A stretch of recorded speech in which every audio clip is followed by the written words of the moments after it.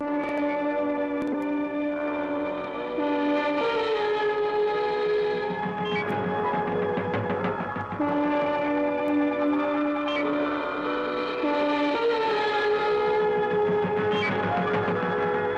Serling presenta Galería Nocturna.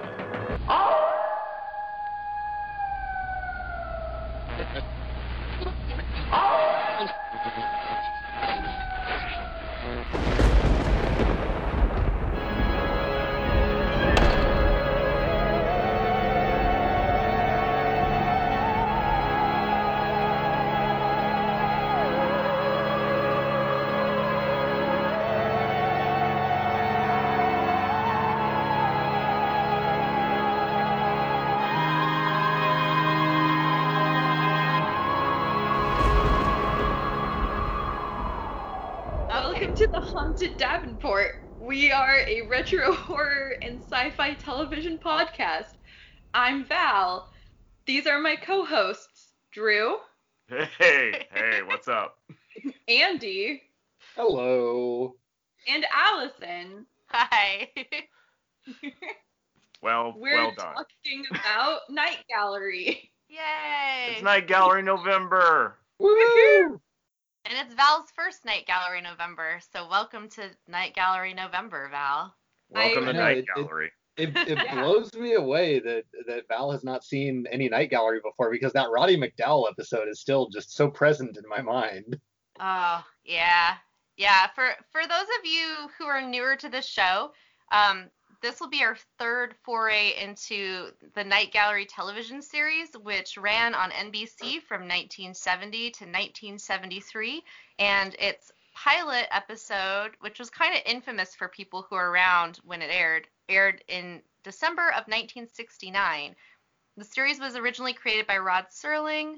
Later, there was co-producer Jack Laird. We get into a whole lot of background on the creation of the show and kind of where it goes over the 3 seasons in our pilot episode for this podcast, which was called Childhood Television Trauma and the Night Gallery pilot.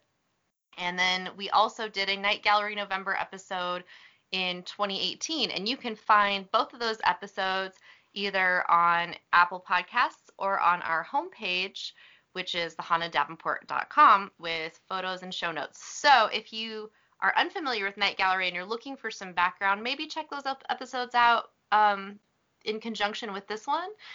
Otherwise, fair warning, we're going to discuss 4 story segments from the series tonight. Well, whenever this is that you're listening to it, we're going to discuss 4 stories, and we're going to go into full spoilers for these. So I'm going to rattle off the titles real quick so that you know, in case you don't want this spoiled. You can currently watch this series for free on NBC's website. They have a streaming service directly through their website right now, and all of Night Gallery is available for streaming for free with commercials, but it's good video quality and the commercials are quick and you can always hit that mute button. So for this episode, we're going to talk about the story segment The Little Black Bag from season 1, Make Me Laugh, also from season 1, Death in the Family from season 2, and The Diary, also from season 2. So heads up, we're going to go full spoilers in our discussion for Night Gallery. But before we get too far into it, Val, this was your first foray into Night Gallery episodes. What did you think of this series overall? So I've been a really big fan of Rod Serling's Twilight Zone series, since Andy and I were little kids. And so I think that I knew I was going to enjoy Night Gallery because I enjoyed that other anthology sci-fi and light horror series. And so, seeing Rod Serling again, always a pleasure. I really like that he's written the teleplay for so many of the episodes. Yeah. And I watched the episodes that we were discussing in today's podcast chronologically, and I just instantly really enjoyed Little Black Bag. I was just like, what a delightful time capsule of the 70s. Right? They used my favorite I love their phrase future. again. Yeah, Yes. the future of 2098, which looks a lot like 1970. Looks a lot like 1970. It's amazing. So if you remember from the Kojak episode that we did, one of my favorite things was how often they use the phrase wino, Oh, right. which comes up a lot in Little Black Bag, and I was just like, well, this is my jam. Well, let's go right into Little Black Bag then, since that's the first episode that aired originally in our little chronology of story segments. And there were other stories that aired in this same episode. It was season 1, episode 7, according to the research we did. We don't. Sometimes there's varying reports about when things originally aired, but for all intents and purposes, it was early into season 1, and it originally aired December 23rd, 1970. It was directed by Jeannot Svark, and if I'm butchering that name, I apologize. But he was a director who did a lot of television and films, but you may know his work if you're a Jaws fan, is because he did Jaws 2, and he also did 80s classic Supergirl and Somewhere in Time, which was a sci-fi film, which I still haven't seen. And this one, the story segment was written by Rod Serling, and it stars Burgess Meredith, who is just infinitely lovable. And he plays a down on his luck alcoholic former doctor who finds a medical bag from 2098, which hence all the funny retrofuturism that we are presented with in this episode. So yeah, do you guys want to, I mean, Val, you kind of shared some thoughts. Andy, did you want to talk about this a little bit? Yeah, originally this was one of my picks for one of the episodes that we should watch because the premise just stood out to me, and I saw Burgess Meredith on the cast list, and I was like, oh, this has got to be great. I don't care what this is about. I was not expecting what we got though. I wasn't expecting Down on Your Luck to be, an alcoholic living in the streets for 20 years. So that was interesting, but it definitely went a direction I wasn't expecting. So I guess, we're already talking about spoilers. I was shocked by the ending. That one kind of came out of left field for me. Oh my God, me too. Yeah. It's dark, and it's also especially heartbreaking because you really like Burgess Meredith's character, and you see him, he's completely renewed with this ability to help people. He saves the lives of several people before the end of the episode, and he genuinely feels like he has purpose again, and he's so excited at the possibility of what this medical bag and all these futuristic tools inside can do for society. And he doesn't want to make a dime off of it, but because he's been living on the streets, has been hanging out with just whoever else is around, and he has the misfortune of kind of attracting this very much dog eat dog mentality kind of dude he's just hanging around to drink all his wine and try and sponge off anything from anybody that they can, and Burgess Meredith's kindness ends up being his own undoing in this. Yeah, the Doc. Everyone just calls him Doc. The guy, Yeah. I didn't write down the name of the guy that is kind of hanging around him, the other kind of wino guy, but he's really creepy. There's a whole scene where Burgess Meredith is just talking about the endless possibilities of what could happen in society and how there's so much promise with this medical technology, and the guy who's hanging around him is just like standing behind him with his mouth agape for a really uncomfortable long amount of time. He's just standing there kind of like a fish and just thinking dark thoughts. The way he's lit too, he's like 3/4 in shadow, and you can just kind of make out the expression on his face. It's really unnerving. Right. I was like super confused why he was doing that, because like he had been like, when there's a scene where Burgess Meredith's character, the doctor, he's already performed sort of a miracle with this medical kit he found from the future, and he has a better understanding of it now. And so he and his buddy, who's creepy, is hanging out with him. They go back to the shelter where they're staying, and one of their friends is dying of cancer. And so Burgess Meredith is like, he's gonna live, and he like runs up the stairs with his medical kit and like screams at their caretaker to get out. And Which is terrifying. Right. You're Like, like, if you think of the caretaker, what he was thinking, yeah. we've got an Yeah. old drunk yelling about how he's gonna save somebody, and he's wielding a giant knife. Yeah. I would like to point out that the scalpel from 2098 is a butter knife. Yeah, that's exactly what I Technology has told come a Allison. long I'm like, way. that's a freaking butter knife. Yeah. A sharpened It's- butter knife. But yeah, so he like runs upstairs, but like his buddy is like a total advocate. He's like, no, the doctor is like, he's performing miracles with this, like, he's a really good doctor again, inexplicably, like, don't ask any questions. Like, he was his like hype man. And then he's corrupted by greed, whereas the doctor is like socialized medicine. Like, he just Right. wants to go cure people who are sick and dying and who have, like, he doesn't want to get payment from that first family or from his buddy Charlie, who he cuts all the cancer out of. Like, Right. I love the doc. He's It's great, very and I was kind. really sad about his I friend. know. Well, and I knew this guy You got was the bad doc and news. his socialized medicine, and then you've got his buddy standing behind him as the insurance company going, oh, Yeah. Or No, we can little- hawk it for $8 and start buying bourbon. Yeah. Oh my God. Yeah. What was $8 in 1970? I meant to look that up. I wrote that down. Oh. It was probably Inflation like, is you so know, like scary. 25, $30. Yeah. Yeah. Yeah. So You know. get the good stuff. okay, there's even a line where he's like, we can get the good bourbon. Yeah. I also, Like, I just want to say, I great love that cheap the gin, they're inciting incident for this episode is like some technician in the time travel lab, like, sir, we lost a medical bag. I think you guys Yeah. are talking at the same time for a minute there, but so you're just saying that the very beginning of the episode is when this is announced that a medical bag has been misplaced from 2098.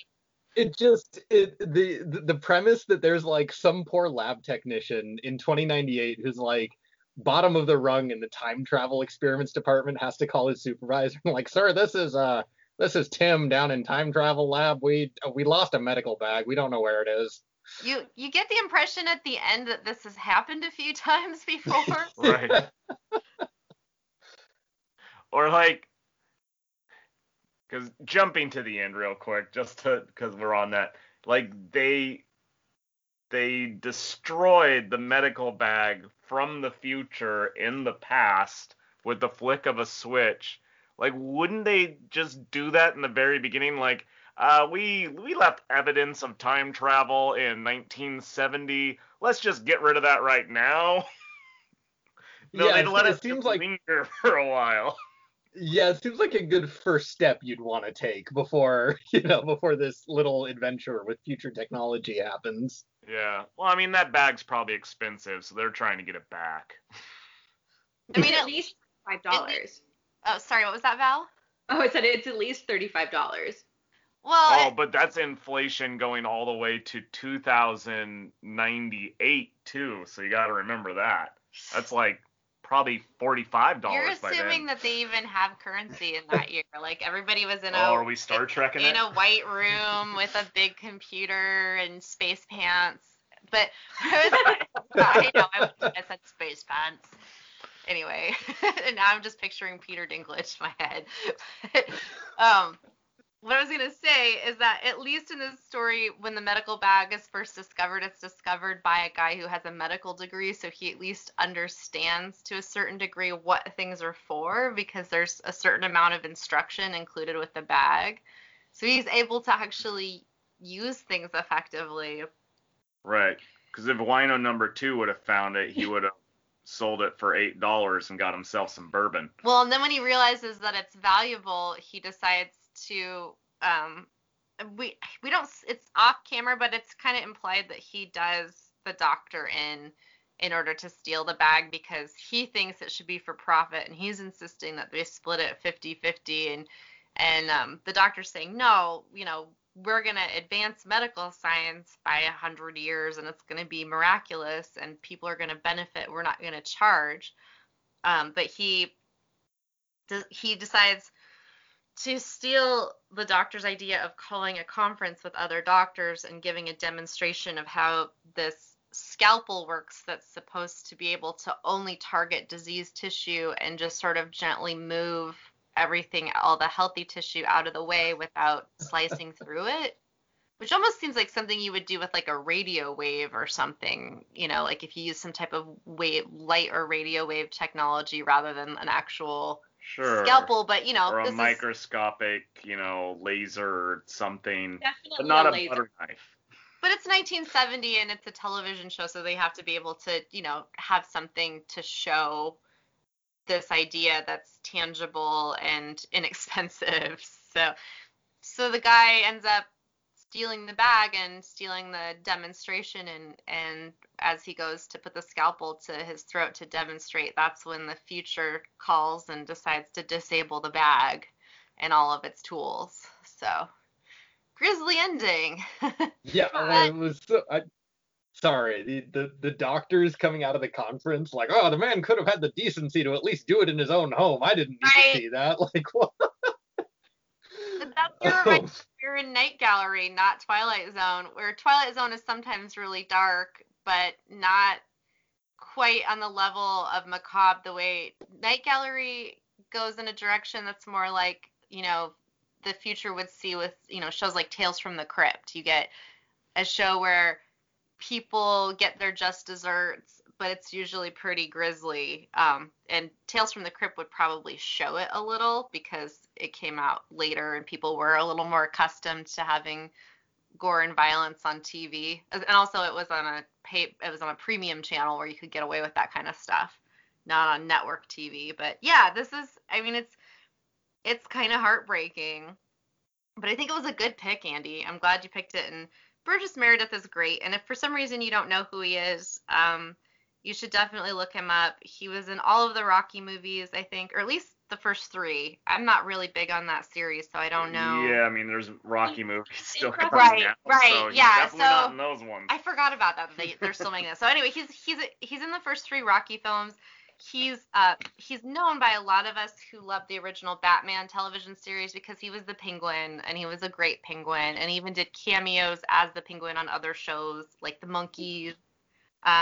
He was the narrator for Twilight Zone the movie, so that's kind of a fun Twilight Zone tie-in. But he had such a huge career where he was in all kinds of television and film, and just sort of one of those character actors that when you see him, you're instantly delighted that he's on the screen. Yeah, he used to do a lot of Broadway and stuff before he even got into television and movies. And when it first started up, just because of my nostalgic love for Burgess Meredith, like, I went through and scoured because I'm like, there's got to be some place that he's played Scrooge in something, but there wasn't from what I could find. He would have been such a great Scrooge. So, yeah, would have been, yeah.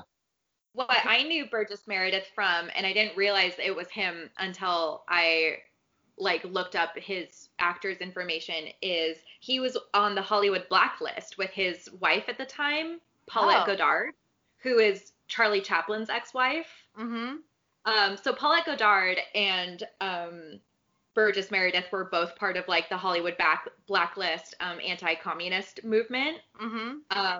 And so it stagnated her career. His career recovered just fine because he went on to be in the Rocky movies, and he was in an episode of that Shelley Duvall show where she hosted the Fairy Tales show. Theater. Yeah. Yeah, that show. If we want to talk about childhood television trauma, that show traumatized me. But yeah, he's amazing. He was also in my absolute favorite Twilight Zone episode, which is the one with the bank teller who just wants to read his goddamn book. Oh yeah. Classic. That's him. I feel like that's the Twilight Zone episode that gets talked about the most. It's such a good episode. I did not know that he was blacklisted. Thanks for bringing that up, Val. Yeah, because obviously a commie. You saw what a socialist doctor he was. Mm-hmm. Just trying to give free medicine to the people. Fuck that. For some reason, that makes people insanely angry. I don't know why. It's weird.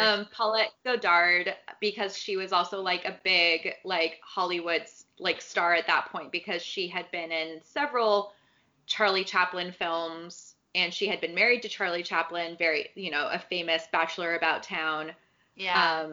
And like she has a quote where she's speaking to Burgess Meredith and they're being swarmed by anti-communist like protesters like outside of their home or like the Hollywood lot or something, because she had a relationship with director David O. Selznick, who was like a big like golden era of Hollywood director.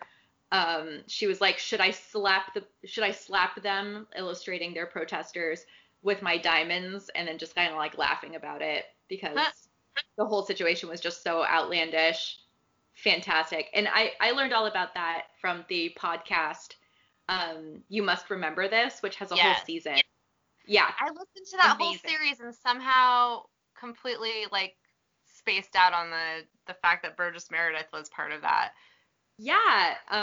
The Hollywood Blacklist season is so incredibly informative and just teaches you a lot about American history in general because like Karina Longworth is like, we stan a queen. She's amazing. Yeah, that's definitely a highly recommended show if you've never checked that out and you're interested in all of the depressing, messed up backstories of Hollywood from the last century. It's all bad. It's bad all the way down. Right. It's a podcast you can listen to, and then when the Me Too movement happened in Hollywood, you're like, how is anyone surprised that this has been happening to people? Right? Like, really? Does anybody have any final thoughts before we move on to the next segment? Nope. I did want to say I looked up the second homeless person's name, and he is apparently played by Chill Willis. Yeah, I looked that up too. That's such a great name. He kind of looks like somebody you'd see like in a 60s Western as kind of a background character. He does. Yeah, he's totally got that kind of rough around the edges. Seriously? Yeah. Oh, that's awesome. And I feel bad that I didn't say his name and look that up. I kind of put together my notes on the fly, but he gives a chilling performance in this. All right, guys. Well, on to our next segment then, which is from season 1 and episode 11, Make Me Laugh, which originally aired on January 6, 1971. It was directed by Steven Spielberg, who also directed one of the segments of the Night Gallery pilot. If you weren't already familiar with that, please check that pilot out. It's excellent. Are you sure you're pronouncing that name right, too? Spielberg? Yeah, I don't know. Maybe not. Who is that guy anyway?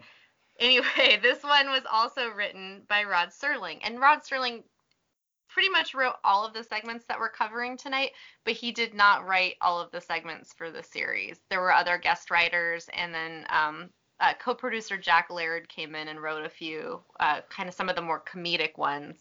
But there's a really easy way to tell if he wrote it or not, usually if it has any kind of political undertone. It was a Rod Serling.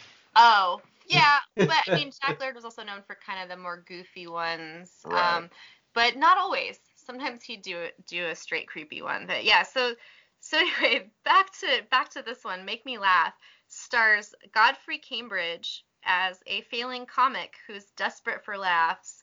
And after really bombing on stage at a nearby bar, he meets a down on his luck bumbling miracle worker and makes a deal to basically make everybody laugh all the time.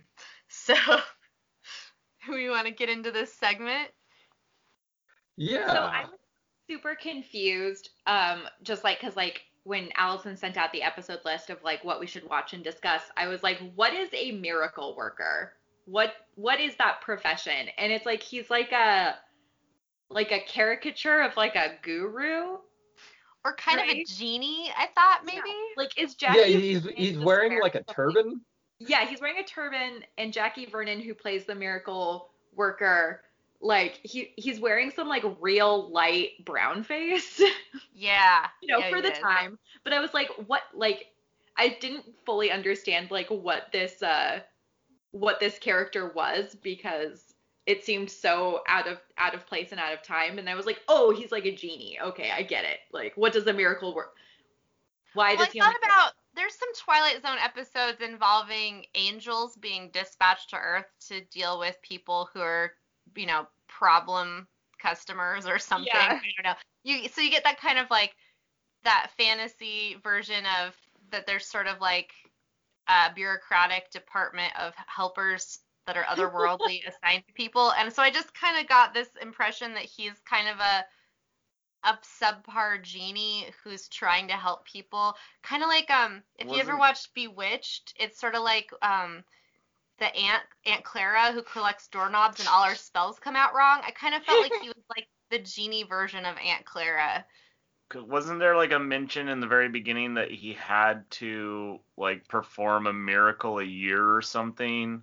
Like he was like on his last hour of filling out a miracle, and so he was looking for somebody desperate who didn't care if their miracle sucked. And he warns the comic that, he's like, they don't turn out so good, the miracles they do for people. It's like kind of a monkey's paw situation. Yeah, it's a monkey's paw thing. It's a monkey's paw. Yeah, but it's a single-use monkey's paw. Well, no, it's a double-use monkey's paw, and it ends in a monkey's paw fashion. So yeah. Spoiler alert: it doesn't go well for the comedian. Oh, gee, you mean a protagonist who gets a wish for free doesn't have a happy ending in the Night Gallery? Yeah. Yeah, I'm pretty sure every Night Gallery, spoiler alert, it doesn't end well for them. There are occasionally there's ones that end either in a humorous way or a lighter way. Surprise. Oh God, yeah, Surprise with John Carradine. We talked about that in our 2018 episode on Night Gallery November. So if you want to know about Surprise, you can listen to that. But so I just wanted to mention that Godfrey Cambridge was in several films during his career, but he also was a stand-up comedian. So I feel like this was something he could really relate to. Apparently, he was kind of a stand-up contemporary and did similar circuits with Bill Cosby. So he was, coming up around the same time as Bill Cosby was getting big, and he could probably, as an actor, deeply relate to the terror of doing stand-up and bombing in front of your audience, which every time I ever watch stand-up, especially when it's like sort of like an open mic or like amateur or newer comics, I always feel intensely for them. Like, oh God, like why would you put yourself up there? This looks like such a hard profession.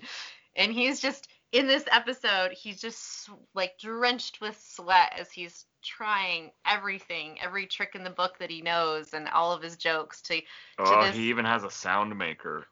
Yeah, the sound maker's terrible. But also his audience is, we learn, he introduces some dancing girls, and I feel like the audience is really just there for the dancing girls. They don't have time for him. And so the cards are kind of stacked against him, I think, to begin with. But he's just so desperate to get work, and he's not doing well. And then suddenly, when this miracle's granted, everything everybody says to him is suddenly hilarious. And I should mention also his agent is played by I forgot to write down the name of the agent, but it's his agent is kind of like bails on him and then comes back when he's successful. But it's Arnold from Happy Days. It's Sheriff. No, it's not Arnold. Not Arnold from Happy Days. It's the dad. The dad from Happy Days, and he's the Sheriff Tupper in Murder, She Wrote, and he's just such a recognizable face. He's also in Tom Bosley. Yes, Tom Bosley. Yeah. And also, this is his second appearance on Night Gallery because he is also in the pilot segment directed also by Steven Spielberg called Eyes, starring Joan Crawford. So this is his second time around being on Night Gallery. And he's kind of plays a lovable schlub a lot of the times. I adored him on Murder, She Wrote.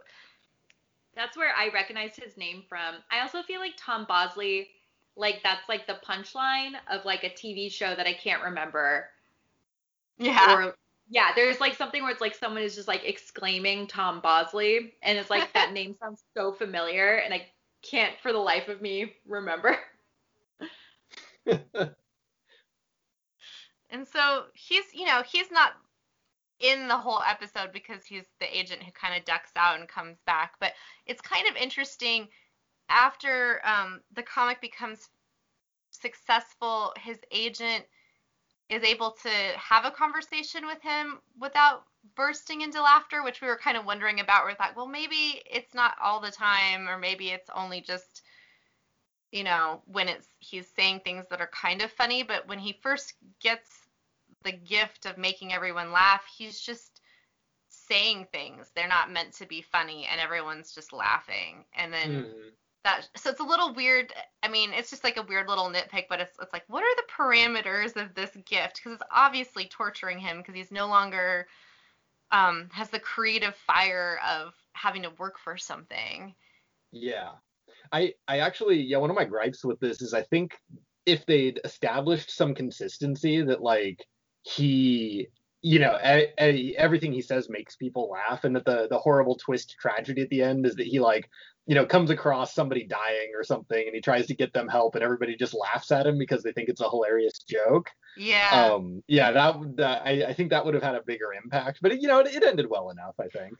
I do think him auditioning for a serious role, though, is pretty heartbreaking when the people that are hearing the audition just keep cracking up, and he's portraying a clown who is very, very sad and very depressed. And so it's like, again, he's just doing this role of, I want to express my darker side. And you often, seeing that scene made me think about a lot of famous comedians who've gone on to do some serious films, and it's often been really well done. I think of like roles that like Jim Carrey's done that have been more serious, that are fairly depressing or upsetting, or you see that people have some range, or like I think like Adam Sandler is a good example. So I was thinking about that, and I was thinking how there's probably, as someone who has no experience in the realm of comedy, but I just think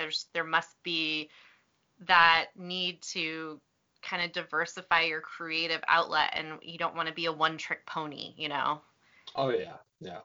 And usually, to be a good comic, there's a lot of darkness that you're processing inside. So I feel like actually comics are probably well suited to doing darker, more dramatic performances because they carry that inside of them, and they've been using the comedy to try to like mitigate or heal that.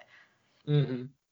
That's actually one thing I wanted to mention is this came out way before the King of Comedy, but I got some very heavy King of Comedy vibes from this episode. I've never seen that. Oh, wait, this is a bit of a tangent, but before, I still haven't seen the movie Joker, but everyone who's seen the movie Joker tells me you don't really need to watch it if you've ever seen Taxi Driver and the King of Comedy. Okay. Because it basically riffs on those two, yeah. Which all three of them Robert De Niro's in. Yeah. So it's like a Robert De Niro trilogy. Yeah, basically. A weird. That would be an odd day to just watch those three in a row. You'd be so tired afterwards. Oh, it'd be depressing. You feel very alien. Yeah. So, real quick sidetrack is I work in bars, and the bars that I work with, the connection of all of them, sometimes they have movie theaters, and I was working one of the movie theater bars, and it was while Joker was playing, and it wasn't a bar where like it's outside the theater, it's literally just behind a curtain, so I like had to listen to the Joker on repeat for a day. That was such a depressing day. That would be so hard. Just like I saw Joker over the summer, back when I still had HBO, and it was just like I wanted to see it because I heard it was very good, but I also was like, everything is so pandemic summer. I'm watching Joker. What's going on? Who am I? What does anything mean? Yeah, Just I going read through The a Shining bunch this of summer, stuff. so I getcha. I feel like I think I watched Joker and Midsommar in the same day. Oh Oh. god. Oh god. Oh. I was clearly like working through some stuff just like in my apartment with my cats, you know? That's rough. Total Yeah. side note, not to get too dark, but like I think it was the day after election day. I just like my anxiety just from all the things was too much, and I like was trying to do some yoga, and I ended up like on my yoga mat like ugly cry / sobbing, and I totally felt like I was in Midsummer for like 10 minutes. I was like, this is that place. I am in that place right now. Oh. Yeah, literally yesterday it was so rainy and so dark, and I think it was like honestly like 4:30, so not even at night or anything, but I had like gone out to run an errand, and it was just like really stressful because in the state that we all live in Oregon, there's a bunch of like recent new COVID-19 restrictions, and it's just like I just felt anxious, and then I drove home and just sat in my car for like 40 minutes, just kind of like intermittently texting my friends, and then just kind of like open mouth sobbing Yep. to like really just like get it out. It's like I wasn't necessarily sad about anything. I was just like, you just got to make space for it, you know? Sure. Just open mouth Midsommar cry. Yeah, You gotta purge with some ugly cry. say what you Yeah. want about Ari Aster's films, but he gets the grief. It's not necessarily gets what I it. want out of a horror movie, but man, is it relatable. Oh. But yeah, so my original point is if you liked this episode, then you might be interested in The King of Comedy, a Robert De Niro Yes. movie. So- Exactly. And then after that, maybe take some vitamin D and try to get some sunlight. yeah, maybe do that because you know that emotional anxiety, it's in the air for a lot of people, at least in Oregon, Oh yeah. Yeah. All year. all year. Mhm. What I thought I was did- funny. Oh, go ahead. Oh, I was gonna say just one little thing I noticed in this episode I really liked after his first set where he bombs on stage, and the guy comes in and is like, "Ah, you're fired."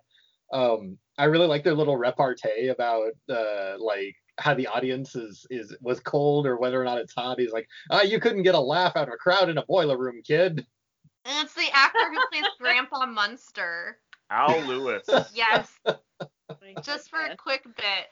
They got the best celebrity cameos on this show. It's like everybody, I mean, Vincent Price is on here a couple times, and I mean, just this episode alone it's got the dad from Happy Days, it's got Grandpa from the Munsters, and then the miracle worker is Frosty the Snowman. oh That's right. what I was gonna say. It's Frosty from Rankin and Bass.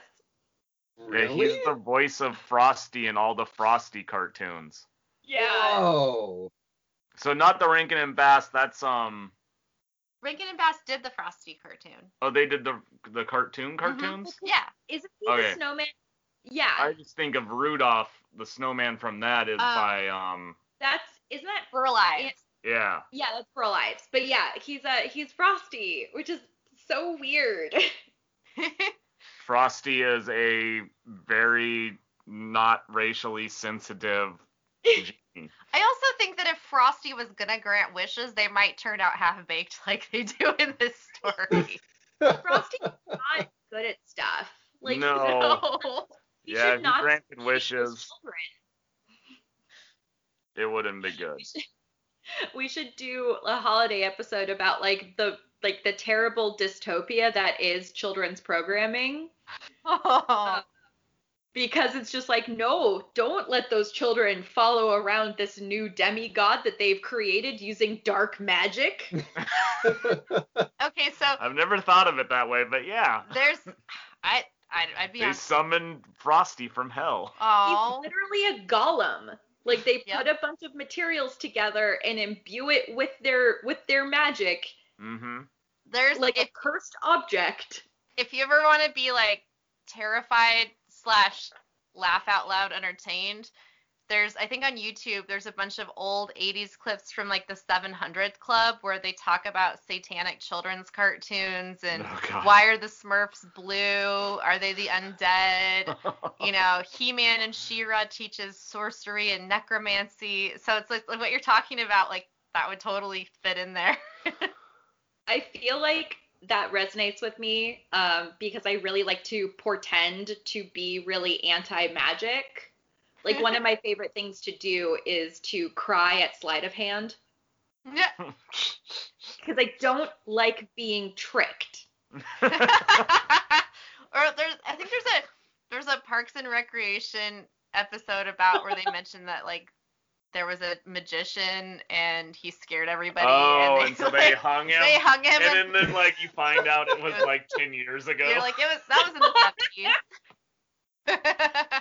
There was a kid in my dorm who, like, I was telling this story to my boyfriend the other day. I was like, listen, like, I'm not joking. I don't approve of magic. I don't like it.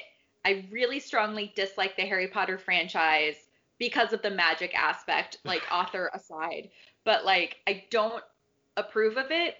And a lot of it came from, like, it was like week 2 in the dorms, and this guy just comes in and he's going around meeting people and he's doing card tricks. Oh, and no, who you stay does away that? from that guy. The audacity. He, like, I know he's not listening, but Neil, if you're out there, like, I still don't forgive you. I feel that way about mimes, and I was like lightly assaulted by one once as a 13-year-old. So that's a story for another time. We digress. But magic is not good because it is lies for your brain. Oh man. I got an ex-coworker that used to do like little sleight of hand magic stuff. And he was telling me one story one time because he would do it all the time. And when he'd learn new tricks, he would like show his daughter. And his daughter at the time was probably like 8 or 10, somewhere in that range. And I guess he showed her a new trick and she just looks at him sadly and says, "Is it because you just have to?" Oh my gosh! Oh. From the mouths of babes. Anyways, back to Make Me Laugh with all the great cameos. Make me laugh. It ends really badly because that's how these things end. Well, he doesn't learn his lesson that like you really need to be like an attorney with this, where you need to have very specific requests with parameters. Right. Otherwise you're gonna get screwed, because you gotta read the fine print. He says, I want to make people laugh, and then he realizes, he wasn't specific enough. But so he follows that up, instead of asking, I want you to reverse it, or I want to be able to make people laugh only when I'm on stage, or whatever, whatever it is that he would have really preferred to have happen. He doesn't spell that out. He says, I want to make people cry, and he gets his wish in true Monkey's Paw fashion and gets hit by a car. Literally, like 30 seconds after making his wish, he gets hit by a car. Frosty the Snowman grants his wish, and then he gets mowed down in the street. And then it cuts to a woman across the street crying. Sorry, Val, what was that? Oh no, he goes to the miracle worker Jackie Vernon again, and it's like, listen, this wish sucks. I don't like it. And then Jackie Vernon's like, well, you can't have another one wish per customer, which he did not mention at the beginning. So that's just another thing about people who do magic, is that they lie. But he's not a very good miracle worker. No, he's not a good miracle worker. Granted, he does tell him that at the beginning of the episode. But anyway, so Godfrey Cambridge is like, well, I don't believe you because like you did such a poor job granting the wish initially. So he literally walks across the street, like does not look both ways, and starts hollering at a woman who is dressed up as the flower saleswoman from Mary Poppins, with the hat and everything. Like there's one woman who does all of that. And then he gets hit with a car. He just gets like smushed. He becomes street pizza. Because he wasn't looking. I don't think that was the wish. I think that was hubris for just believing you can walk out into the street and just that's Yeah. okay. By the way, Street Pizza, calling it new band name. Yeah, I just want, at the very, very end, my biggest love of this episode is, and it's just muttered so quietly that you kind of miss it, is the miracle worker's walking away, and as he passes the old lady crying, he mutters to himself, "I wonder if I'll ever get it right." There's a trail of bodies behind me. Right. And I'm just gonna. It's like every year he just kills another one. Maybe he's really a reaper, but they told him he's a wishmaker, and so they just said he doesn't know his actual job title. I don't know. Oh god. He's actually, no one will get this reference, but he's dressed like Cora Pandit. Corla Pandit. Yeah. If people have seen the Ed Wood film or know anything about the Ed Wood film scene back in the day, they might know who Corla Pandit is. But he was like one of the originators of the musical genre of exotica. Ooh. What is Yeah. exotic? Yeah, it's basically, it's music that seems like it's from exotic lands, but really isn't. So kind of like Oh. sleight of hand magic. it's I don't like lies, Drew. I don't like it. it's sort of, I guess you could call it cultural appropriation jazz. But Oh, cool. but that would be really dismissive because it really is mixed in a way to become its own thing, but it's inspired by a lot of sounds of music from faraway exotic places, or at least places people thought were exotic in the 50s and 60s. Oh, like Vampire Weekend. I've never heard them, but sure. Yeah, sort of. That's Yeah, my Carlos Bandit. He was one of because in the beginning, like a lot of exotica stuff was people that were slightly foreign would then play slightly foreign music and make up these like very foreign personas, even though, like they were born in New Jersey. They'd be like, yeah. "Oh, I'm, one of the high deities of the such and such tribes of, whatever." There's usually a lot of vibraphone and bird noises. fantastic. Right. Awesome. And the later stuff, what became exotica after it all. We're so far off track, guys. It is time to Okay. stop now. Okay. Let's move to the next Sorry. episode. I'm going to move us along to our next story segment because I feel like we're going to have a lot to say about this one too. It's from season 2, episode 22, and the story is titled Death in the Family, which aired originally September 22nd, 1971. And this one was also directed by Jeannot Svark. So you got to hear me butcher that name twice today. Awesome. And also written by Rod Serling. And it stars E.G. Marshall and Desi Arnaz Jr. And if you're a Lucille Ball and Desi Arnaz fan, you would know that that's their son, who was, kind of a big deal and pop figure at the time. And Desi Arnaz Jr. plays a young guy on the run from the law. He is wounded and bleeding, and they're doing a whole manhunt for him, and he invades the nearby funeral home that's run by E.G. Marshall's character, who is a kindly mortician who we learn is a little bit mentally disturbed. His heart's in the right Maybe a place. little too kindly.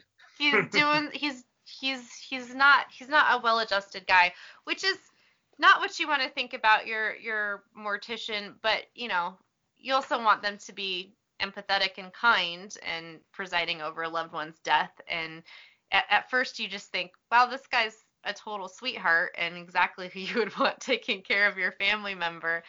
But we learn as we go on that whenever someone comes in who doesn't have any loved ones and has basically been unclaimed, he decides to Unclaimed loved ones. he decides He makes them his loved ones. instead of burying them, he embalms them and keeps them in the funeral home as his family. So, and we see that kind of early on. But Desi Arnaz Jr. as this guy who's wounded and afraid, and he busts in through a window and basically is threatening, but then starts to let his guard down when he sees how kind and concerned this mortician seems to be. Mm-hmm. And it's very macabre. It's very much like something out of a Tales from the Crypt comic. I could almost swear this was based on a short story, I believe, of the same name, and I do not have the name of the original author in front of me because this was adapted by Rod Serling. He didn't write the original story. I could swear that I saw this in the same story in either comic book form or read it as a short story once as a kid. It definitely. It says that the story is by Miriam Allen DeFord. Okay, yeah. It's funny because the first episode that we talked about, Little Black Bag, is also adapted, like loosely adapted from a science fiction story, a short story, from like a very celebrated science fiction author, Cyril Kornbluth. Okay. Just like a fun fact. But yeah. Sure. Right, and if like that seemed like it went through spoiling super fast, not really, because this episode you basically know where it's going from the beginning. Mm-hmm. Well, you see a man who's basically, destined for what they usually call Potter's Field, the people who don't have the money to pay for their own burial and no family show up to claim the body. He's brought to the mortuary with instructions and some money from the county, and the mortician is basically, he feels sorry for the guy, and he says, wow, you lived, he talks to the corpse, and he's like, you lived such a long time, you deserve more than, what they're giving you, and then he's like, don't worry, you've come to the right place, and, later cut to, he's singing, he's a jolly good fellow, and we see this, corpse of this elderly old man sitting upright in the chair in a nice suit with a party hat on. Or no, he doesn't have the party hat on until later. But anyway, Right. He's upright in a chair. Spoiler. Right. There's a party later. There is. Yeah. There is a party No, later. that was, A little bit of a party. Homecoming party. The dialogue when they bring the first guy's corpse in, when they're like, look, we're from the county, we have the money, any mourners or anything, that's up to you. This guy lived in an old folks home for like 20 years. He's got nobody left. So, that's sorry. That still rings true today. There's still people living and dying like that, and it's heartbreaking. Really. It is. And it's nice to think that someone who's, in the system processing their burial would actually want to show them some compassion and care. Not in the manner that this character does, but you'd like to think that, there are some very compassionate, wonderful people in the death care field, and I think that's important to mention. I think sometimes morticians get stigmatized as being creepy, and I think that they perform a really important service and are immediately immersed in a reality that most of us would like to pretend doesn't exist. And so I don't know, I kind of felt for this character, and I also love things that have kind of a bit of a old-timey funerary macabre touch. The mortuary home is pretty amazing. It's really wonderfully decorated and very old-fashioned, and he's hanging out playing his organ in his spare time. It's so good.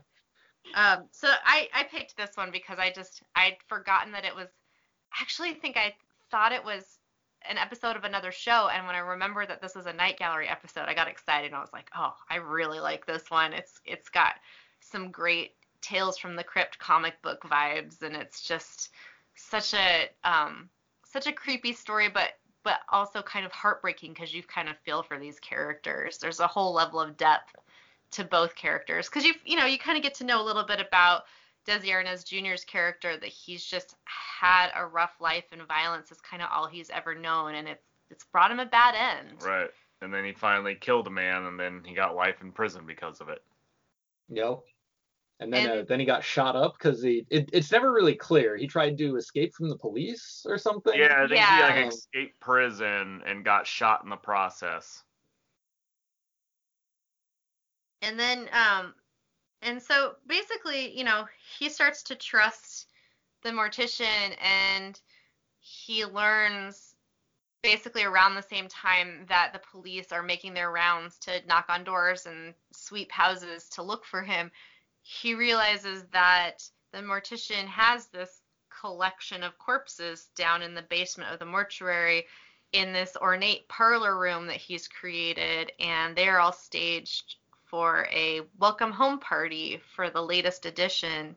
Right. Because apparently the mortician grew up in an orphanage and never had a family, so he's collecting a family of unclaimed corpses. Yeah. Which is both sweet and terribly sad, but yes. Okay, so this episode, I will say, like, I had it on while I was like doing dishes, and so I was like watching it, but also like I was gonna go back and rewatch it again. But when Desi Arnaz Jr. first like is in the mortuary and he peeps into the dining room and he sees the old man, and you realize like, oh, the reason why the coffin was so light was not because he was an old person, it's because there was no one in that coffin. They buried an empty box because he had other plans for this old man's body. He was gonna throw him a party. And that legitimately creeped me out. Like, I didn't find the other two episodes I watched creepy, and I was like, that's so gross. I don't know. There's just something about that. It's like that. I don't like that. I don't like that at all. That's so creepy. Hey, mister, is there a stiff sitting at that table? Yes! But then, like, when Desi Arnaz Jr. wakes up from his nap on the sofa that he falls into after he and the mortician have, like, a heart-to-heart, and he comes down, and there's, like, 2 children? There's, like, 2 little girls, and they're not claimed by It's like the Shining twins. Yeah, and they're looking at each other. And they're all wearing party hats. Like, yeah, they're staged like when it reminds me of when people do really animated poses for taxidermy, not to be too gross, but like it kind of seemed like, when people are like, well, I want this taxidermy to be really lifelike, and people get really creeped out by that too, but I kind of felt like he was going for the illusion of life even in death. And I also, it's hard because these are all actors holding really still, pretending to be corpses in this scene. Mm-hmm. And so it's also really, it's kind of interesting to think about how this was shot with all these people trying to hold really still. And I think they do a really good job. Like, you catch the occasional, like, slight movement, but I think it's a really well shot scene, and it would have been really hard to pull off. Yeah. Yeah. No, overall, I was wondering for parts of it, is like, wow, are those actors, or they go like wax dummies? Because this looks like really good, but yeah. I'm pretty sure it's just actors with makeup. Yeah, you see them move every once in a while. Yeah, I didn't realize that they were alive until. Oh, sorry, I didn't realize they were alive until the party scene when they're all wearing party hats. There's so many people in the room, but when it was just the old man, like at first, I thought it was a mannequin or something like that. But fun fact, it's actually a form of necrophilia to just keep a preserved corpse around. Sure, like Really? Norman Bates. Yeah. Like, it doesn't all have to be, a sexual paraphilia. It's just like keeping a corpse around is necrophilia. Also, keeping parts of a corpse around, technically necrophilia. Does it have to be a whole corpse? Because I have some deer bones. Does that make me a necrophiliac? I think necrophilia only applies to humans. Yeah. So you're probably probably fine. Although, like, we'll probably circle back to that. I found them while I was hiking. Come on. We'll just circle back to that. We don't have to do that right now. We'll put a pin in while you're collecting animal parts, and we'll just come back to it later. Andy, it's okay. I got some dead stuff too. He does live in Portland. You move here and they give you a package that has antlers and some skulls and some turquoise painted feathers and a logo that has 2 arrows making a cross on the front of it.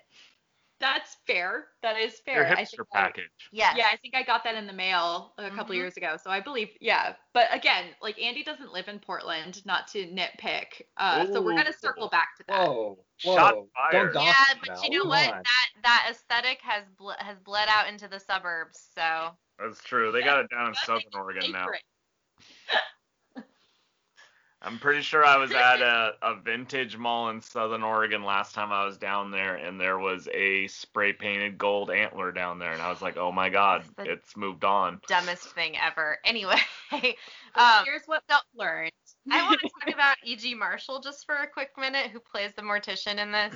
He was in a lot of different television and film productions as kind of, like a character guy. People who are horror fans and loved the Creepshow movie, the first one, he was in the segment, was it called Don't Bug Me, Don't I Bug think, Me? or something. Yeah, anyway, people would know him if you were a fan of that fun film anthology, which is awesome. And if you're an 80s kid, you probably grew up watching Creepshow. You would know E.G. Marshall from that for sure.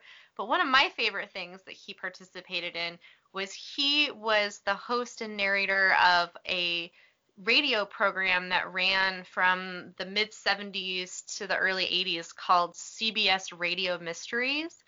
And they're basically a revival of the old radio mysteries, like Lights Out, things of that nature, back in the 30s and 40s. And they're great. There's all kinds of different recognizable voices there. You get oh gosh, and now I'm just on the spot now, so I'm blanking on names of people. Fred Gwynn is in several episodes, AKA Herman Munster. Or AKA Sometimes Dead is Better. Pet Sematary. Anyway, and also you get there's a few recognizable 70s and 80s actors that show up there. Your favorite guy, he was in UHF. Oh, Kevin Murphy. Kevin Murphy does several episodes. Yeah, Kevin Murphy's great. Anyway, sorry. I'm babbling about Radio Mysteries. I'm going to post the link to their website because you can play, download, and stream all of these awesome, they're about like 40 to 50 minute radio stories. Some of them are adaptations of classic literature like Poe, a little bit of Lovecraft here and there, and then more contemporary stuff. But it's so good, and it's really fun. If you listen to a lot of radio or you listen to podcasts and you like storytelling podcasts and you want to, something that's a little bit of a throwback, I recommend checking it out. So I'm going to have the link on our page, thehaunteddavenport.com. And I'm also going to link the NBC site for Night Gallery too, in case people want to binge a bunch of Night Gallery. Yeah. So back to the episode. Yeah. So I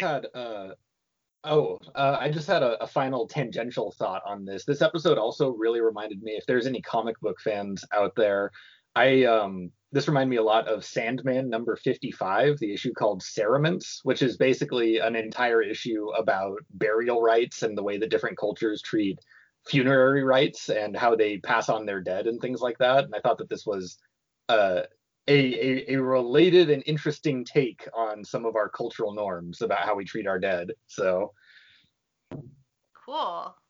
Yeah, I've always heard so many good things about that series, and I regret that I haven't read any of it yet.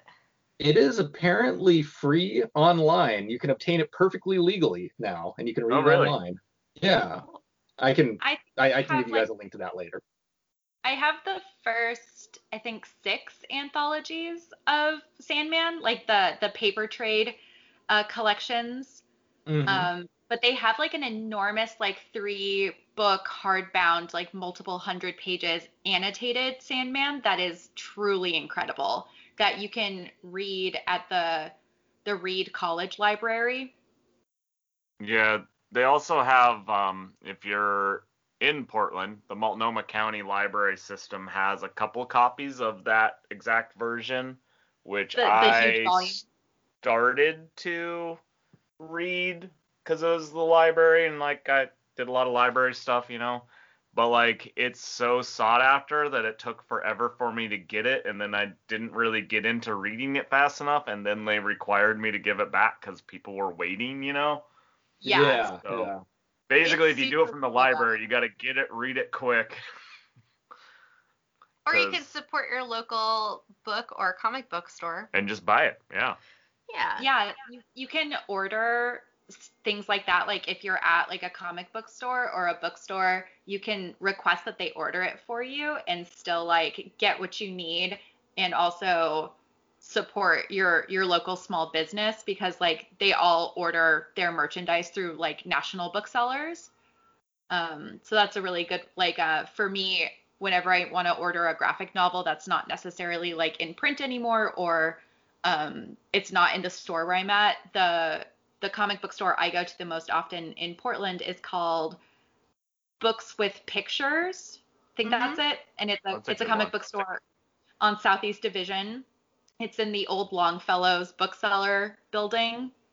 And she's incredible. Like she orders stuff all the time. Like blatant plug for the woman who owns that store, whose name I don't know. She actually donated a bunch of single issue trade papers to the nonprofit I work for, and it was amazing. It's like hundreds and hundreds of That's just cool. single issue comics. Yeah, That's awesome. yeah, she's great. Yeah, big plug for what is it, Books with Pictures, and also the Sandman comic written by Neil Gaiman. So check them out. Well, talking about Night Gallery. And Yeah. back to the episode again. Just to wrap it up, I did love like in the end, the kid who has had his down on his luck his whole life and is wanted for murder. He's like in this mortuary home now and he sees a dead body in the other room and he's like, okay, sure, that's okay. One dead body. No big deal. The dude's having a birthday party or something for the dead guy. That's cool. I'm going to take a nap on this couch. And then he goes down to the basement, sees there's a bunch more dead bodies, and then he's concerned. One dead body was fine. 5 more dead bodies, not cool with this. And now he's going to go give himself up to the cops. Well, the mortician implies to him that he's home now. So I would, I'd be afraid too, thinking that, well, in order to be part of this family, pretty much either have to be cool with hanging out with all these corpses and pretending they're alive or be a corpse Right. and join. And he's bleeding out. So he's thinking this is going to be his fate. Right. And the police are knocking at the door as he's trying to figure out, which terrible fate do I accept? Right. And he ends up, you hear 2 gunshots. yeah, because he ends up pulling a gun on the mortician, and we don't see it, but it seems like there's a struggle because when the police are able to open the door and come down to the basement, because they hear the shots, they go down and they find the party scene with all the corpses, and they find the now dead young fugitive slumped over in his chair, and E.G. Marshall's character as the mortician is saying, this is my family to the police officers who are horrified, Right. and explaining that who everyone is, and that the fugitive he's now calling his son, and he Right. is starting to slump over because he's also been shot. So he ends up dying in that scene. And the 2 police just back out of the room. Yeah. Which is the only thing you can do at that time. You're like, nope, none of that. None of that. Above my pay grade. Time to call for backup. A lot of backup. Yeah, I mean, I don't know. You're going to have to go get a mortician or a coroner from another region, because I feel like that was the guy for that area. Right. Anyway, did anybody else have anything else they wanted to add or discuss about this segment? I just wanted to ask a quick question Mhm. about this episode. So I didn't notice it until Desi Arnaz Jr. is descending the staircase to go see like the final party he will be attending. But all the picture frames on the wall are like askew, and also there's no pictures in them. Is it like that when he goes up the stairs? Do they show that, or is this Yeah, like? so what it is, I think it's just because it's it's implying that it's down in the basement, and like, the basement it's like the attic or the garage where like all your stuff you're not using gets put. So I think it's just okay. that he has like old picture frames that don't have pictures in them currently down there, Well, like if you went into our storage shed in our backyard right now, you would find some empty picture frames hanging on the wall as well. Although we do not have corpses having a party in the shed, just FYI. But yeah, no, I think it's just storage. It's like, sometimes it's easier to hang stuff on the wall. I mean, there's Mr. Bones, but he's plastic. Well, and he's actually in the room with us right now. Mm-hmm. I just thought it was like a spooky detail, like, whoa, there's picture frames, but there's no pictures. Like, this is how disturbed this guy is. Yeah, no, I think it's just storage.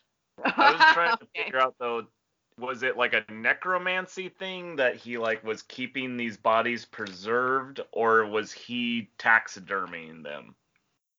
Well, it's a necrophilia thing. Because like it was definitely implied that he's been collecting these people for a while. Well, I think he embalms everyone, but I don't know what he's doing to preserve them. And they don't go into detail because, again, early 70s network television, they're not going to get real grisly. So yeah. I think you're kind of left up to your own imagination. But yeah, I'd probably guess it's like a taxidermy type situation. Yeah, it looked like taxidermy. I don't think people are dying every day where he's at. I think there were a lot of. It's just been a really bad week. No, I think he's been doing this for years. Really bad week in the town, and the mortuary guy cracked. Right. Yeah. There's too much work. I'm only one man. I need a family to talk to. He really should have just gotten some pets. Yeah, a nice mortuary cat would have been great. Yeah, I feel like that's probably a thing, like I'm sure there's like a funeral home cat probably here or there. Yeah, just make sure it's Not well. To, like, go off on another tangent, but a quick tangent, like the need of a lonely eccentric to have a pet is essentially the whole plot of the movie Human Centipede. Ew. Still never seen it. Still never need to see it. Yeah, not watching that. That's gross. But it's a really sad movie if you remove all of the Human Centipede parts of it. All of the torture and body horror? Yeah. Right. But so like he creates the Human Centipede because he first created Three Dog, which I don't need to describe what that is. It's pretty self-explanatory. And he loved Three Dog so much, but Three Dog just like couldn't like. Three Dog died, and so he's like, I need to find a more robust animal. Why couldn't he just have 3 dogs and give 3 dogs a good home and feed them and care for them? But like also Three Dog, like we don't know that Three Dog was unhappy. But anyways, it's very sad German scientist who is very lonely, just mourns the loss of his beloved pet and can't stand the loneliness, so he creates Human Centipede.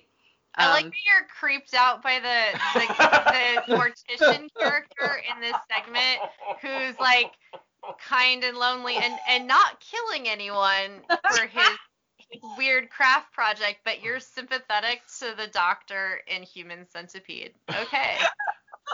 That makes sense to me. Anyway. I mean, neither one of them are magicians, so I'm not really quite sure what the tipping point is for you. I think it's definitely like a case-by-case basis. Yeah. Oh, man. All right.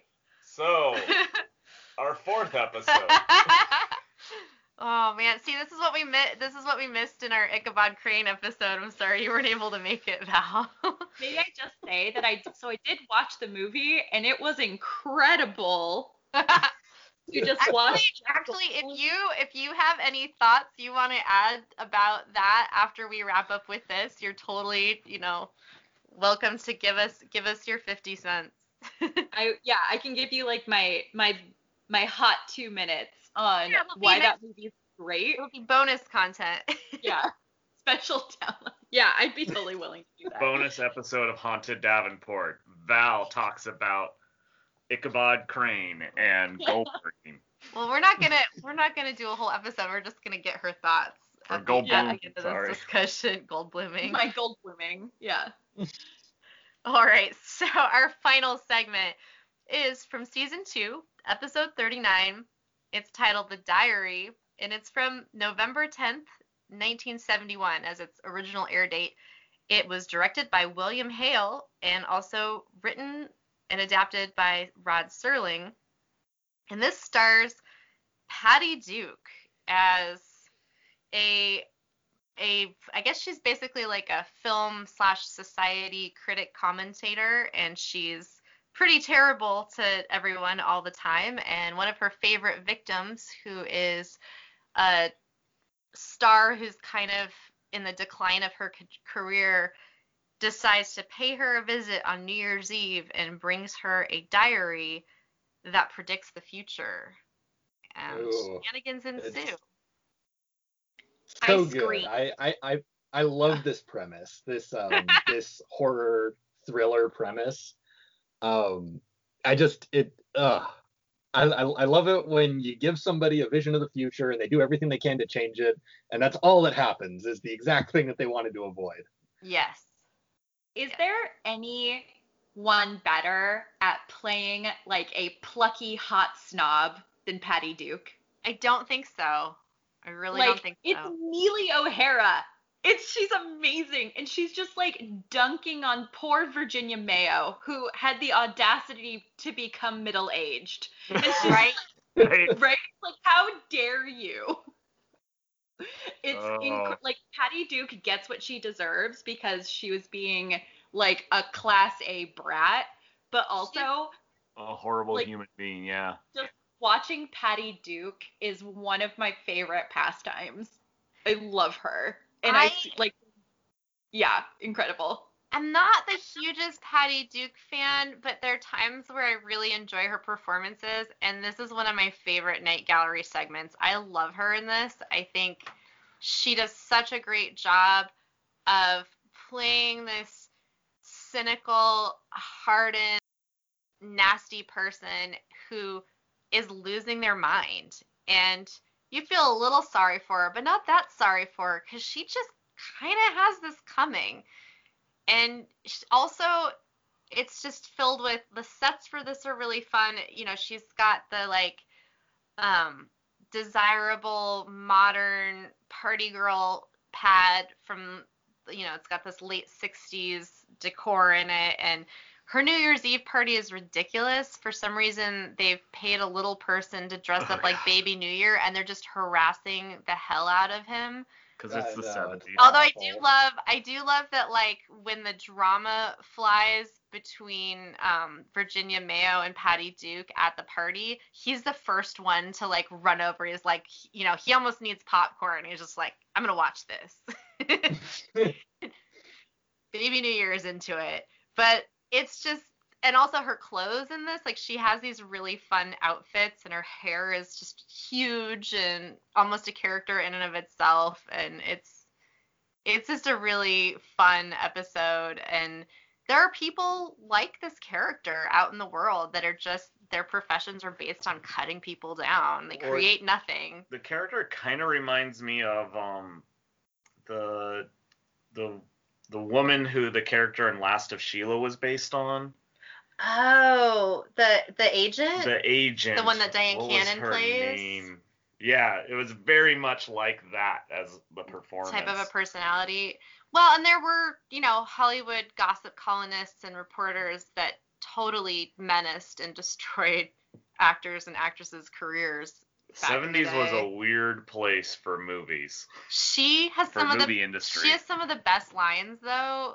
Patty Duke's character in this, she's talking about how Hollywood is the Hondas and the Fondas, and she's her whole rant against Virginia Mayo's career and how she's out of touch and out of time, and then when things start to go bad, she's she just has her lines of dialogue in this are especially good. Everything I touch turns to graveyards. It's incredible that, okay, so Joan Crawford, a perennial Hollywood legend, is in the pilot episode of Night Gallery. And then we have this like season 2, like is it like 1971, 1972? 1971, yeah. Where Hollywood has changed immensely since the fall of the studio system, and like we're not like Hollywood just like looks really different. It's flashier. It's like you have these like underdog stars who are able to like rise to prominence. You have less of these actors who have like 100 film credits under their belt because they were like assigned to a studio as a contract player. And it's funny because like Virginia Mayo's character in this episode is essentially like playing a version of Joan Crawford's actual life when Joan Crawford hit middle age before whatever happened to baby Jane. Like she just had this career slump because she was middle-aged, and like there was nothing wrong with Joan Crawford other than the fact that she wasn't like 20 anymore. And like that's the story for a lot of actresses, but Joan Crawford's career was so famous for that specific slump that she went through acting wise, that it's just like heartbreaking to like watch Virginia Mayo, like she dies. She doesn't deserve that. She decides that her life is over because she's aged out of Hollywood popularity. And I think that's so sad when you think that there's nothing else that life could have, you know, that your life doesn't have any other worth, and that there's nothing else that life could offer you, or that you have nothing else to offer other than your physical appearance, which is just, you know, how women in Hollywood and also just as a society, you know, that's a message that women get all the time. It's like, don't get old. And like, well, the alternative is death. So no, thank you. Yeah. Like that's a bunch of BS. But she's a really sympathetic character in this. And I almost kind of wish we could have had a little scene of her purchasing the diary, because she describes this little out of the way shop where she had to pay a lot for this diary. Like she went to some little witchy shop on some, you know, back street in the city, and I would have loved to have seen inside the witchy shop and have somebody caution her about the power of the diary. So what ends up happening, and it's kind of especially remarkable because, you know, the diary is supposed to tell the future. What happens is it fills in one page at a time and only gives basically 1 day's advance notice of the future, but it shows up in, is it Neely is her first name? The Patty Duke's character? Oh no, Neely's her name in Valley of the Dolls. Oh, in Valley of the Dolls. Okay. I was gonna say I don't remember the name of I don't remember what her actual name is in this. Stephanie? What was it? I think it's Stephanie. I don't know why I think that. You know, I should write down more details. I'm never sure if anybody actually really cares about those things if they're gonna watch it themselves. But because we always just tell them by the actors' names. Right. Her character finds the pages written in her handwriting, which lends everybody else to believe that she's just writing in it and then dissociating herself from the fact that she's writing in it and having a psychotic break. And it gets progressively darker and darker, but it starts with New Year's Day reflecting on the death of Virginia Mayo's character. And so she's spooked by that, but then things start to happen more and more, and it results in the death of her boyfriend, and she frantically tries to prevent it, and she can't, and she probably actually, her erratic behavior lends itself to him having an accident. It seems like there's a lot of self-fulfilling prophecy. Yeah, and she just is completely becoming, you know, she's unraveled as the story goes on, and I mean, it's not a real long segment, so we just say she ends up in a mental institution that she checks herself into because after Jeb, whose name I remember for some reason, her boyfriend, after he dies, I guess because you hear her talk about him a lot, she says, you know, the only person she ever really truly loved, she notices that the pages aren't filling in anymore. And she assumes that she must have killed herself in the future.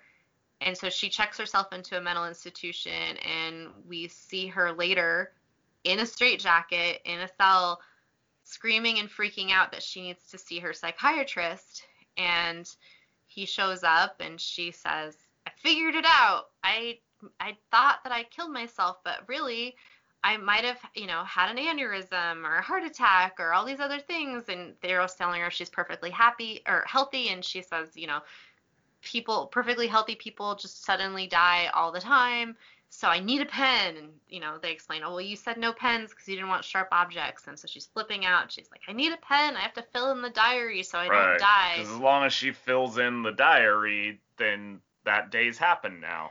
And we get into a weird reveal that's kind of a little bit logically confusing because she asks for the pen. She's screaming for the pen. And her doctor goes to the nurse's station and says, can you hand me a pen? And the nurse is like, you're going to give her a pen? And he says, oh, you must be new here. She asks for a pen every night. She's been here for 5 years.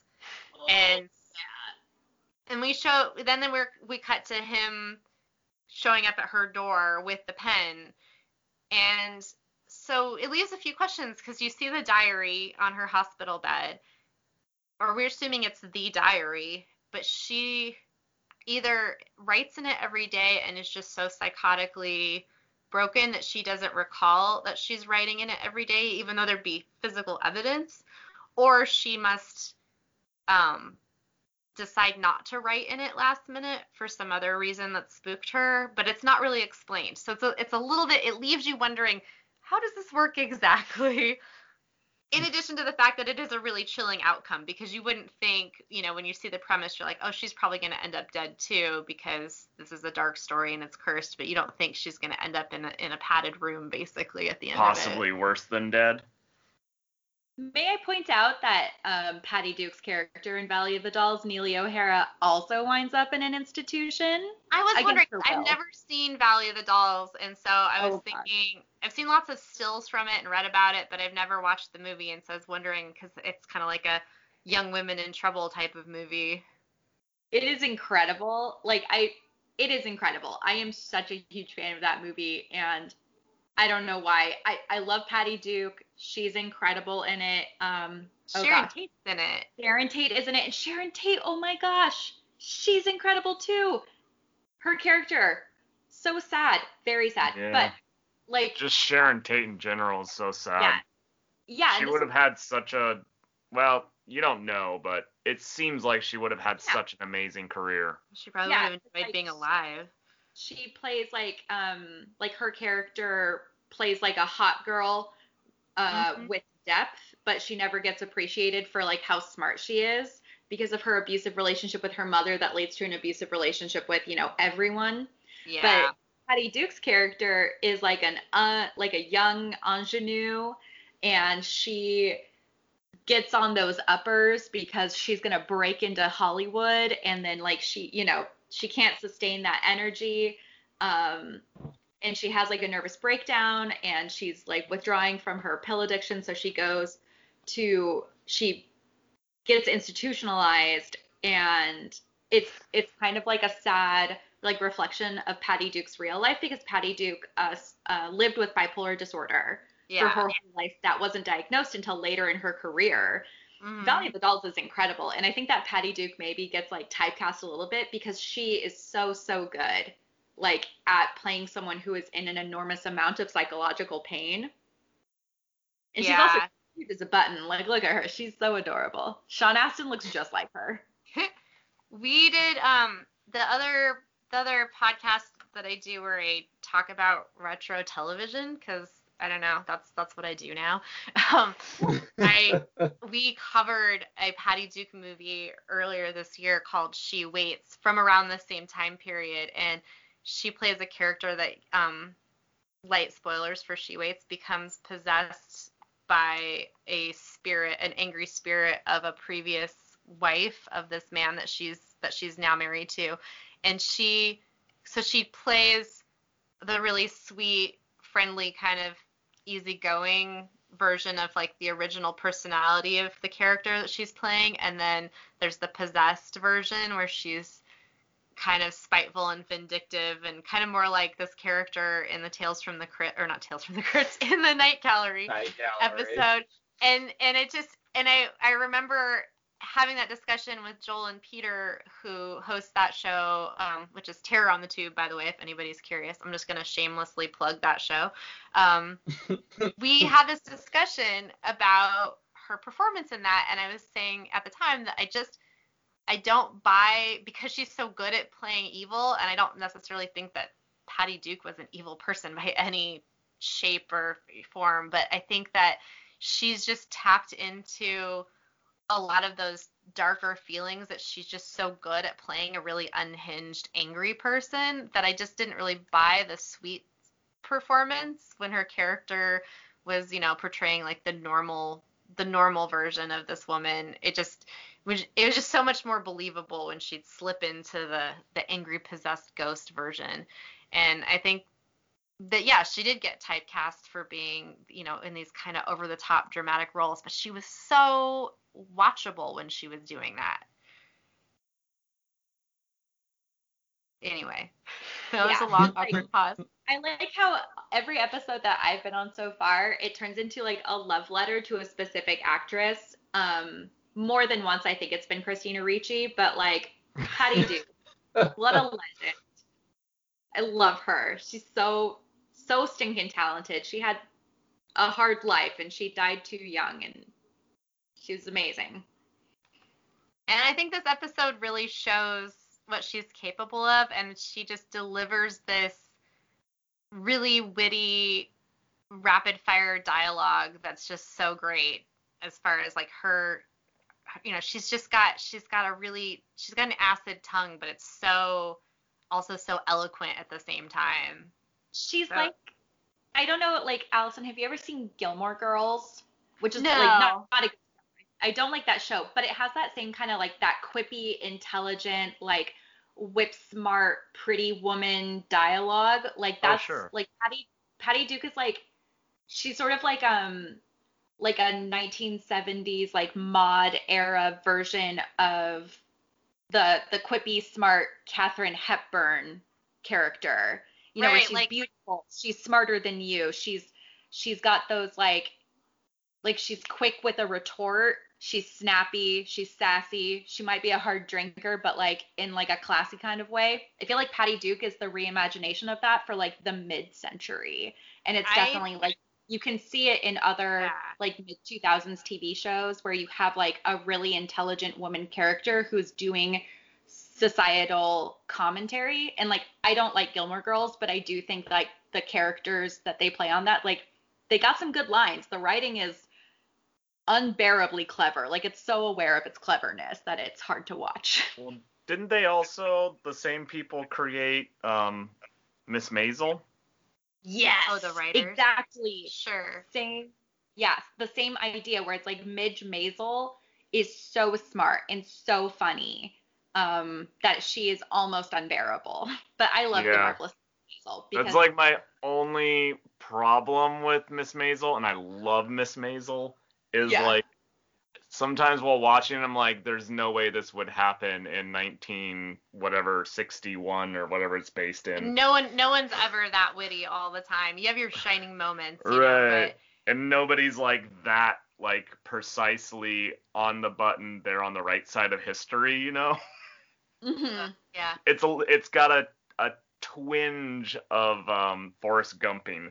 Oh. Yeah. Get me started on how much I hate that movie. Anyway, it's so terrible. You know what? I'd say change my mind, but don't. I don't even want to get into it. You'll just love me. And then I'll just make fun of your love for that movie mercilessly. And normally I like to be a nice person. But I wanted to say that I think the Katharine Hepburn comparison to this performance with Patty Duke is really apt, and I really like that. And I think we can't ask her now, but I kind of wonder if Patty Duke was a Hepburn fan growing up as a young actress. It wouldn't be surprising. Yeah, because Katharine Hepburn, like, I mean, I think that like the wheelhouse of media that I really love consuming is like strong, plucky lady characters. Like I will shamelessly gorge on information and media about like a plucky upstart with a smart mouth, and I don't want to like look too far into that, but So, yeah.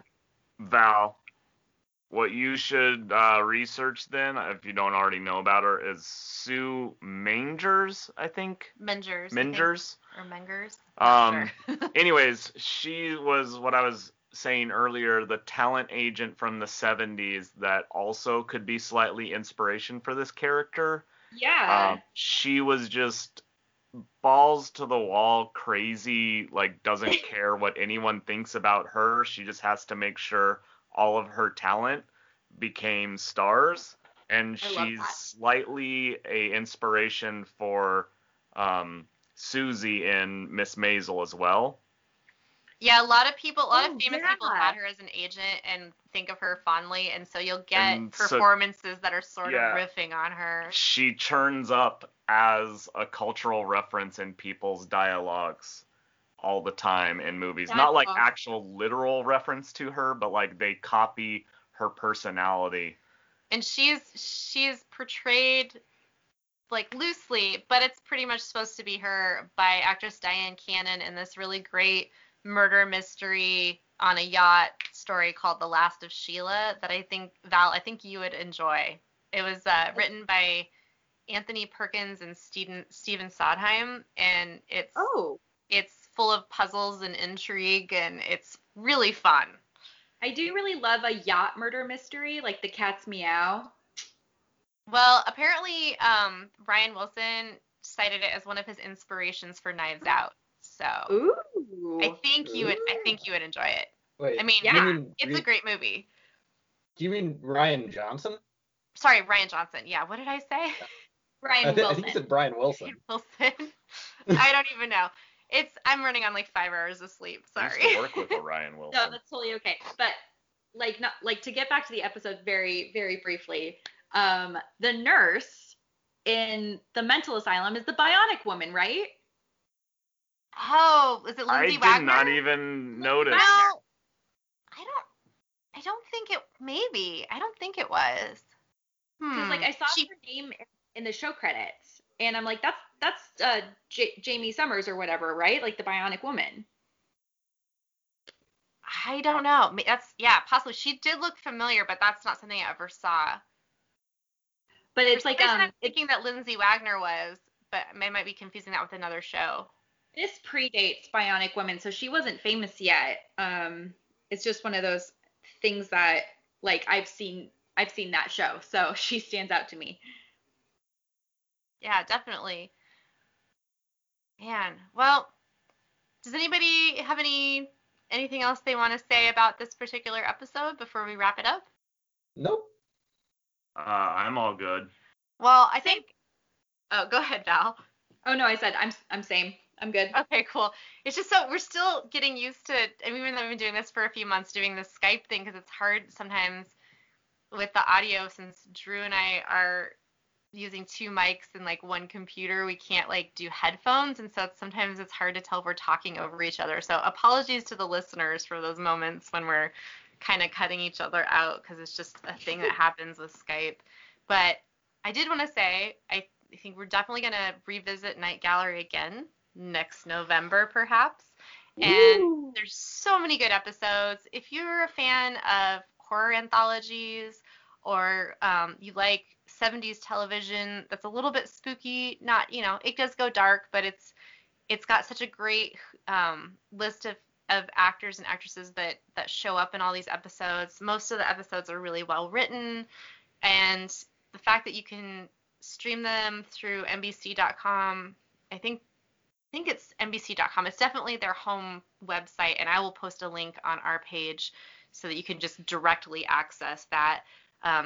You can watch all those episodes for free. If you're already a fan of this show, which seems likely if you're listening to this, I'm going to say if you have a Blu-ray player or DVD player, you can pick these up on DVD for fairly inexpensive. It's under $20 a season, and I think you can buy all 3 seasons now for like $35 on Amazon, something around that ballpark. Prices tend to fluctuate, but because these DVDs are still in print, now is a really good time to acquire them as physical media if it's a show that's important to you, because you never know how long stuff's going to be available streaming. Stuff comes and goes, and if you're a hardcore fan of Night Gallery, it's a really good time to own it, because you can pick up, I think we just recently purchased season 2 for about $13 on Amazon. So I don't like to plug Amazon too much, just because there's a lot of things that are problematic about that company, and one of our county's largest COVID outbreaks is from the Amazon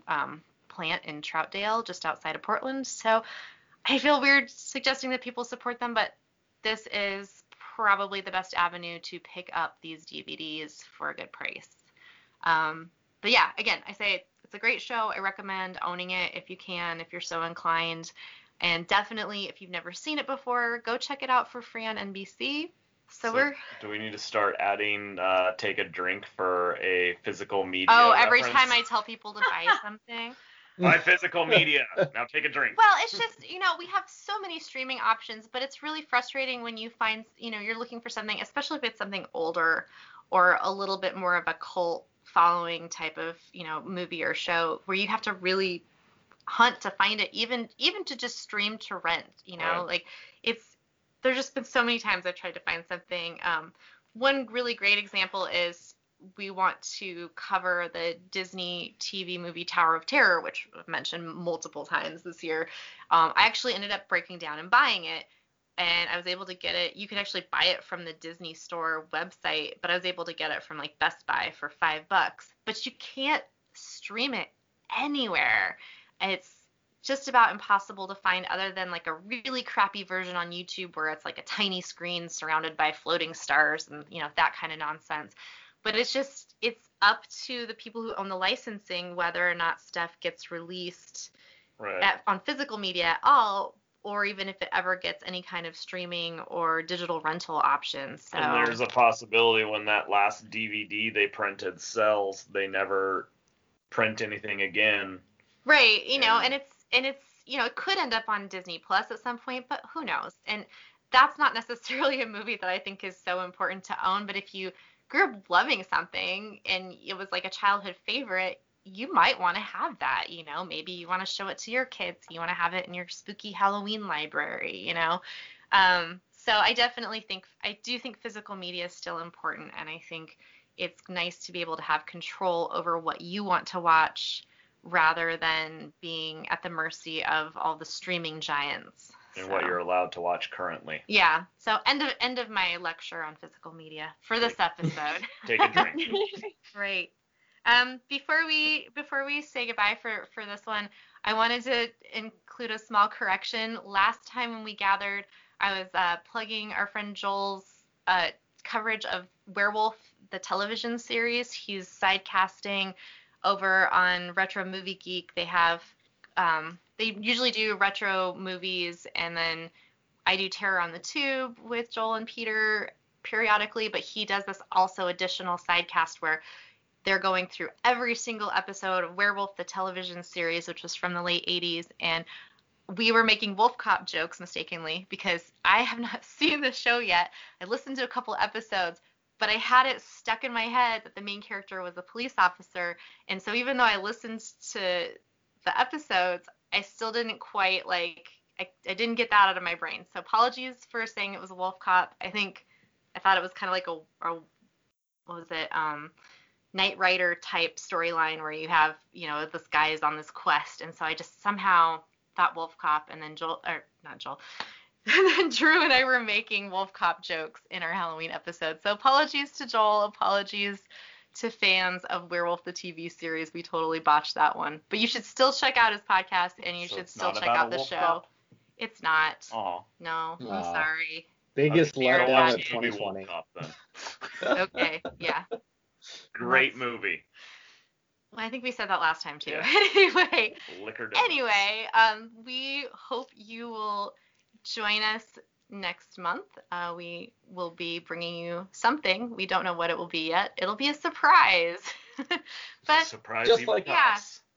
and also, I have to say, Drew and I are working on another Dark Shadows episode. So sooner rather than later, we hope to get out another Dark Shadows sidecast to you guys. But we thank you always for listening. Unless anybody else has anything they want to share or announce before we sign off. Andy, Val, Bueller?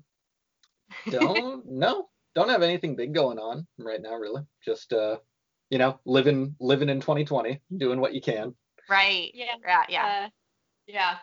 Same. Just hanging out, just living.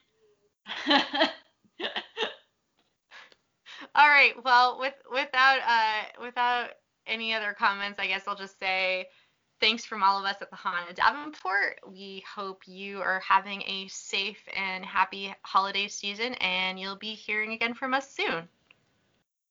Bye. Bye. Don, the world is so full of a number of things. I'm sure we should all be as happy as. But are we? No. Definitely no. Positively no. Decidedly no. Short people have long faces. And long people have short faces. Big people have little humor, and little people have no humor at all. And in the words of that immortal bard, Samuel J. Snodgrass, as he was about to be led to the guillotine, make 'em laugh, make 'em laugh. Don't you know everyone wants to laugh? My dad said, be an actor, my son, but be a comical one. They'll be standing in lines for those old honky-tonk monkey shines. Or you could study Shakespeare and be quite elite, and you could charm the critics and have nothing to eat. Just slip on a banana peel, the world's at your feet. Make 'em laugh, make 'em laugh, make 'em laugh. Make 'em laugh.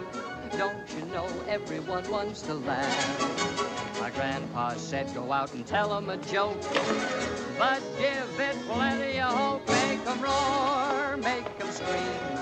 Take a fall, but a wall, split a seam. You start off by pretending you're a dancer with grace. You wiggle till they're giggling all over the place. And then you get a great big custard pie in the face. Make 'em laugh, make 'em laugh, make 'em laugh. Make 'em laugh. Don't you all the... What? My dad.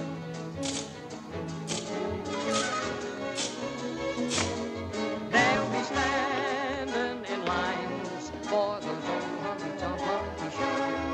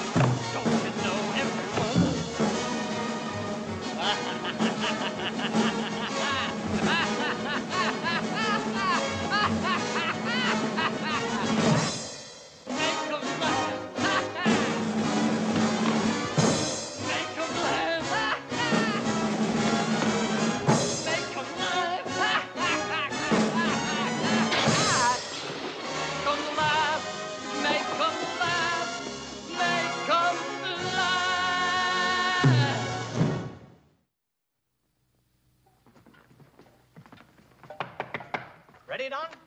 All set, Roscoe. Well, here we go again. I think we